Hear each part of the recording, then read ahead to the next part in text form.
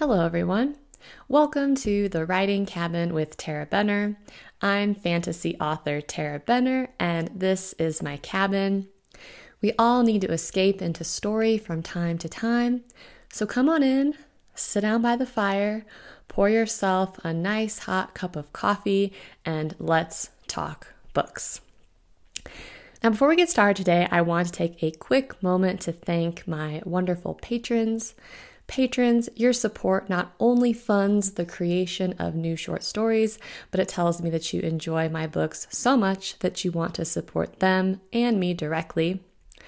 If you're not familiar with Patreon yet, Patreon is a platform that allows readers to support authors with a small monthly contribution, and you can join our Patreon family over at patreon.com/Tara Benner Labs.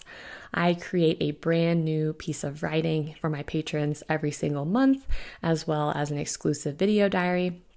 You can gain access to my entire Patreon vault for just $2 a month, or if you up your pledge to $3, you will receive each novel as an ebook before it's released anywhere else.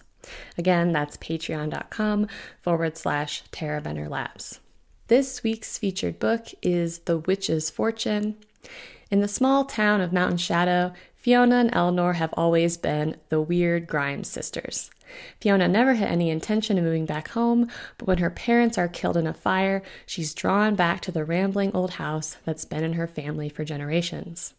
There she finds an unwelcome guest, the spirit of a 19th century gold prospector who knew her great-great-grandmother Loretta. He's there for one reason and one reason alone, to keep Fiona from leaving Mountain Shadow. When Fiona enlists the help of her psychic friend Jinx, she learns more than she bargained for. With the draw of a card, she finds herself questioning not just her own life's purpose, but the greater destiny of her entire family. And I was actually reading the description from the back of the paperback because I forgot to drop it into my notes, but I did get all my paperbacks in the mail this week, so that was really exciting. The reason I'm featuring The Witch's Fortune, it is Fiona's prequel novella in the Witches of Mountain Shadow series, and it launches on Monday. And so you can pre-order it now on Amazon. You can also get the paperback, and then it'll be out on Monday. So that's exciting for me. It's time for my little life updates now that I do each and every week. And this week, I have to say, I'm kind of feeling like I'm at full capacity. I don't know what it is. I think some weeks are just like that, especially when you have a kid. And I was thinking about this because I was having a conversation on the phone with my stepdad last night, and I've always been a doer of things. I've always been really goal-oriented, and I've always been able to just schedule time in for the things I want to do and then accomplishing them because I really like structure and schedule, and I know if I get up at this time, I can do this, this, and this, and when I'm done with work, I have this chunk of time and I can do these things, and I do my grocery shopping on this day. I mean, that's just how I've always been my entire adult life. And things like, following a training plan to run a marathon, like that works for me because it tells me what I have to do on these days to accomplish this thing. Same with being a writer. It's like, okay, well, here's my daily word count goal. I should finish my rough draft on this day, and it takes me this long to edit, da-da-da. And having a kid really kind of threw a wrench into that. We do have a good amount of structure and schedule, but it's not always ironclad. It requires a lot more flexibility, and I find that my energy level is just not what it was before. And I have found myself, since we had him and since I've been like a work from home parent, I find myself constantly blocking out my time into like more segmented and rigorous time chunks based on his naps and when he's awake. And if I have to make a phone call or go into town or go to the doctor, like all those things get scheduled in my time blocks. And I'm really protective of his nap time because that's when I do all my work. And so I don't take phone calls from really anybody, hardly anybody, maybe my granny, because she's like 95 and time is precious to me, but it's very precious to her. And so, but I really try not to take any phone calls or do anything not writing or author business related when he's napping. And I get up really early, and that time is also for writing and ads. And if anything that I think is going to save me some time or save me some energy, like I'm on board. Like I will order my groceries online and pick them up. I try to automate things where I can. I used to love taking, these martial arts classes, and I'd go 3 or 4 times a week and work out for an hour or two. And I just, I don't have that time now. And we're really rural. And so I can't just pop over to a dojo or a martial arts school or a gym. I have to work out at home. And I've gotten to the point where those things are really quick and efficient. And I have zero tolerance for things that I think will waste my time. Like this week, I almost blew off this new dentist that my husband had made me an appointment for, because at this office, they require a separate appointment for an evaluation before they'll do a cleaning. And I was like so angry. I was like, do you know what it costs me in terms of time and energy to get here for not just 1, but 2 appointments, because I have to arrange for my husband to leave work early so he can be with the baby.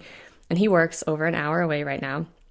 I have to leave milk for my son, drive an hour round trip to be here. Like it's those kind of things that I really try to ruthlessly cut them out. But I hadn't got my teeth cleaned in like 2 years. And so it was time.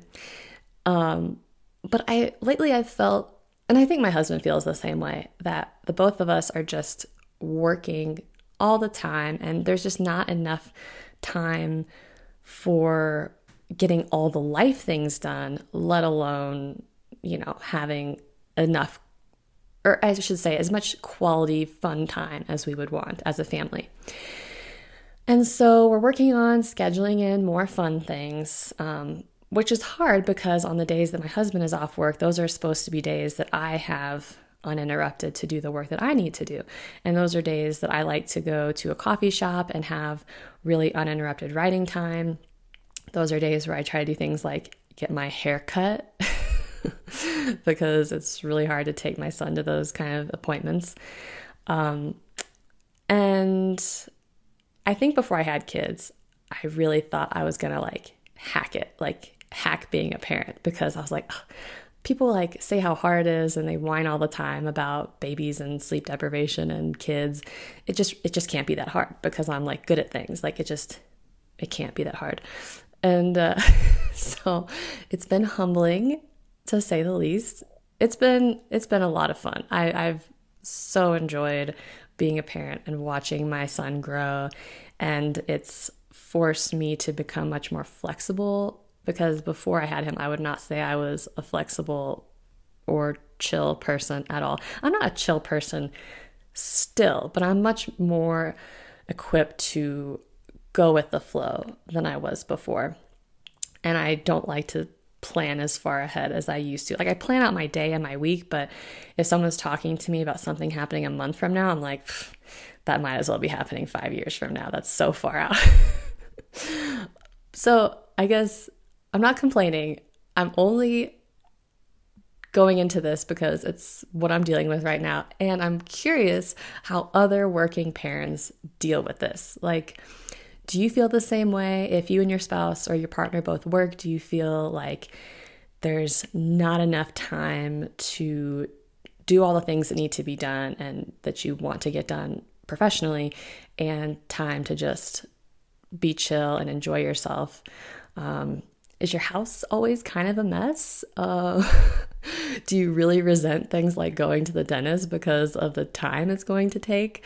I'm really curious, so you can write me, or you can leave a comment on the YouTube channel if you're watching. You can email me directly at tarabenner@gmail.com, Tara with an H, if you don't want to post your comment publicly. But yeah, let me know. Okay.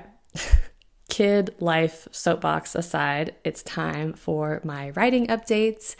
And as I mentioned before, this coming Monday is the official release of The Witch's Fortune. That is Fiona's prequel novella. And it's kind of funny because I wrote it, I think between books 5 and 6, or maybe in the midst of book 6. But in fact, it takes place before book 1 of the series.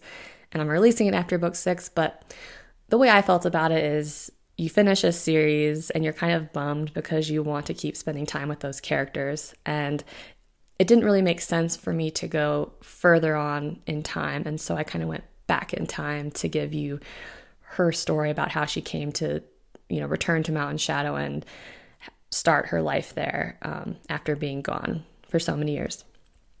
And that's when Eleanor is coming into her magical powers. There is a spirit named Cornelius who is from Liverpool and was a lot of fun to write. Jinx is in this one, Bellamy is in this one. And so if you know the series and you like those characters, definitely pick it up. I got up last night to feed my son in the middle of the night and I couldn't go back to sleep because I was laying awake thinking about the release, which I usually don't get worried about new releases, but this is a novella and I hadn't really planned on people buying it. That sounds weird, but I had made it part of the VIP launch. And so I figured that anybody who's enough of a fan of the series to want it will get it for free when they get The Witch's Fortune. But I've had a good amount of pre-orders on it. And so I was kind of angsting. I was like, I felt like maybe I priced it too high. Because, it's only a novella and I was pricing it at $2.99 only because Amazon makes it anything less than $2.99. You only get 30% instead of 70% of the royalties. And I was like, I feel like $2.99 is a little bit steep and maybe I should lower it, but I don't know if I can. I don't know if it's too late. And so I got onto Amazon this morning at like 6 o'clock. Maybe before 6, and I looked and I could update it. And so I lowered the price to $1.99 just for the launch.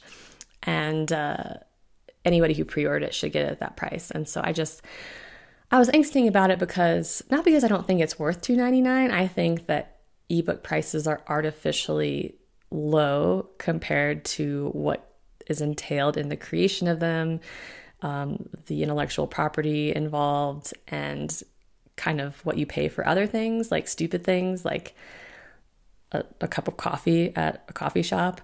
But I always want people to feel like they got a good value for what they pay for my books in terms of entertainment and time spent and enjoyment. And so I think I'll probably bring the price back up after the launch, but I wanted to reward people who liked the series so much that they went and pre-ordered it, and anyone who's going to buy it in this first week. That's what I was angsting about. I have been writing on my new epic fantasy novel. That one, I am over 50,000 words. I might be closer to 60,000 words. I haven't checked my word count. It's still a lot of fun. I do find that it's moving a little bit more slowly than I had expected because I'm doing a lot of retooling as I go, which I don't usually do. But I think I'm kind of having to learn to write in this genre as I go because it's very different. It's a longer book. More has to happen.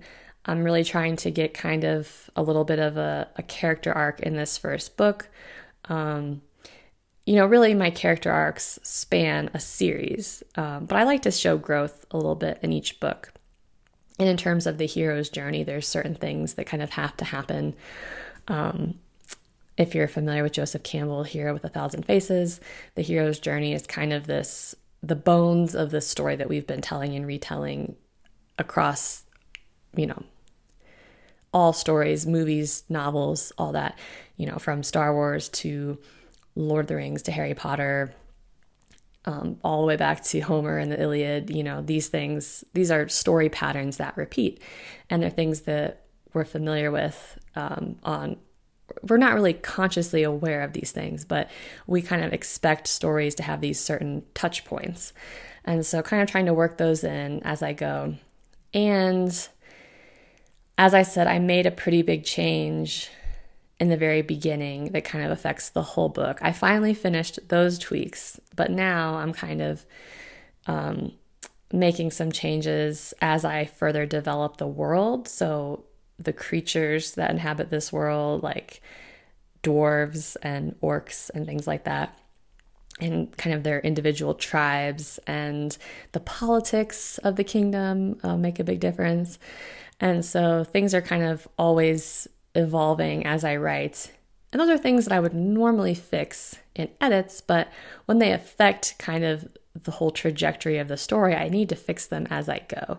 So that's why it's taking me a little bit longer. But I think I'm still fairly on track to finish the first draft by the end of June. I need to take a few days at the end of June and write my story for Patreon, but I'm hoping I'll have that finished by the end of the month.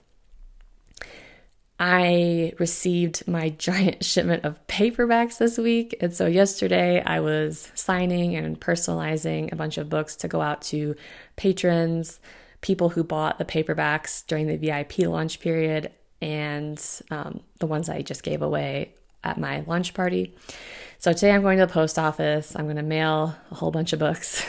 And I feel like the post office people always think I'm trying to game the system or something, like when I, select media mail and I'm mailing all these books, and they're like, why is she mailing all these books? I just feel like it's like a weird thing to arrive with a huge jumbo box of individual books that need mailed, but maybe it's not as uncommon as I think. I just launched the new version of the Fringe collection. By new version, I mean the new cover. So that is live in ebook if you want to see the new cover. I haven't gotten the paperback done yet. I've just had kind of a full plate this week, but I'm hoping to get a proof of that ordered maybe sometime this weekend. And then Amazon's been taking a really long time, so maybe in a couple of weeks I'll have a paperback available. But I will certainly let you know when I do. That's it for my writing update. It's time for what I'm reading this week. And on my Kindle, I am reading Kingdoms at War by Lindsay Buroker. That's Dragon Gate Book 1. That series is high fantasy with dragons and mages. The mages are kind of these evil overlords, and the humans down below, so the mages live in sky castles, and the humans down below are kind of struggling to survive. You get the vibe that life is just really hard for the humans, and it follows and kind of an archaeologist woman and her son who's a teenager, and they're on this dig and they unearth this portal, this dragon portal, essentially the Dragon Gate, for which the series is named, I assume. I'm only about a quarter of the way through, but the world building is fantastic. I know some people have complained that this one is a little bit darker than Lindsay Buroker's other work, and I'd say it definitely has a slightly darker tone, but it's nothing super dark, because I don't like super dark stuff. But so far I'm really enjoying it. Like I said, the world building is super in-depth and rich. The characters are very relatable and believable. So I'm really enjoying that one. I'm also listening to another Lindsay Buroker. I'm listening to Secrets of the Sword 2. And this is part of her Death Before Dragons series. It's kind of a continuation of the original 6 books. And I thought I was done with that series, but it turns out I missed the last 2 books. And so that was really kind of a surprise, fun find that I had 2 more to enjoy. This one is urban fantasy, but I would say it's almost cross-genre between urban fantasy and high fantasy, because it's set in modern times. The main character is very much of this world that we're familiar with, but she's half elf, and the other main character is a dragon shifter from another realm. There is lots of travel between realms, and there are lots of characters that we associate with high fantasy, so like goblins and dwarves. but it's all in modern day, I think Seattle or Washington area. And so it's really interesting. I love this series. It's super funny and entertaining and just a really fun read. So I definitely recommend Death Before Dragons if you haven't read it already. All right, we're about to wrap up here, but before we go, let's check the mailbox. And this week we have a YouTube comment from Bird, and Bird had commented on the Ether Witch audiobook that I have posted on my channel. Bird writes, "Disabled veteran and wife with PTSD use audiobooks to combat the living nightmare. I preambled that so you know when we say we truly loved your book, it brought us peace and hours of enjoyment. Really means something. We listen to audiobooks every night. We have years of them under our belt. This was so enjoyable, short in the length of many praises. Thank you for writing, sharing, uploading, and thank you for this wonderful book. Now hubby wants me to look for your other books. Live long and prosper." Thank you so much, Bird, and thank you for your service. I am so glad that Ether Witch brought you some enjoyment and escape. That's always what I'm after. If you, dear listener, have any questions or comments you'd like for me to read on the show, you can send them to tarabenner@gmail.com, or you can post them on any of my social media channels. I am at author Tara Benner on Facebook, Instagram, and TikTok. I am Tara Benner Author on YouTube. I post a new podcast video every week, and I'm going to be posting some new audio stories. So make sure you subscribe to my channel. That's all I have for you this week, but feel free to stay in my cabin for as long as you like. We can drink all the coffee, you can crack open a good book, hopefully one of mine, and have a wonderful weekend.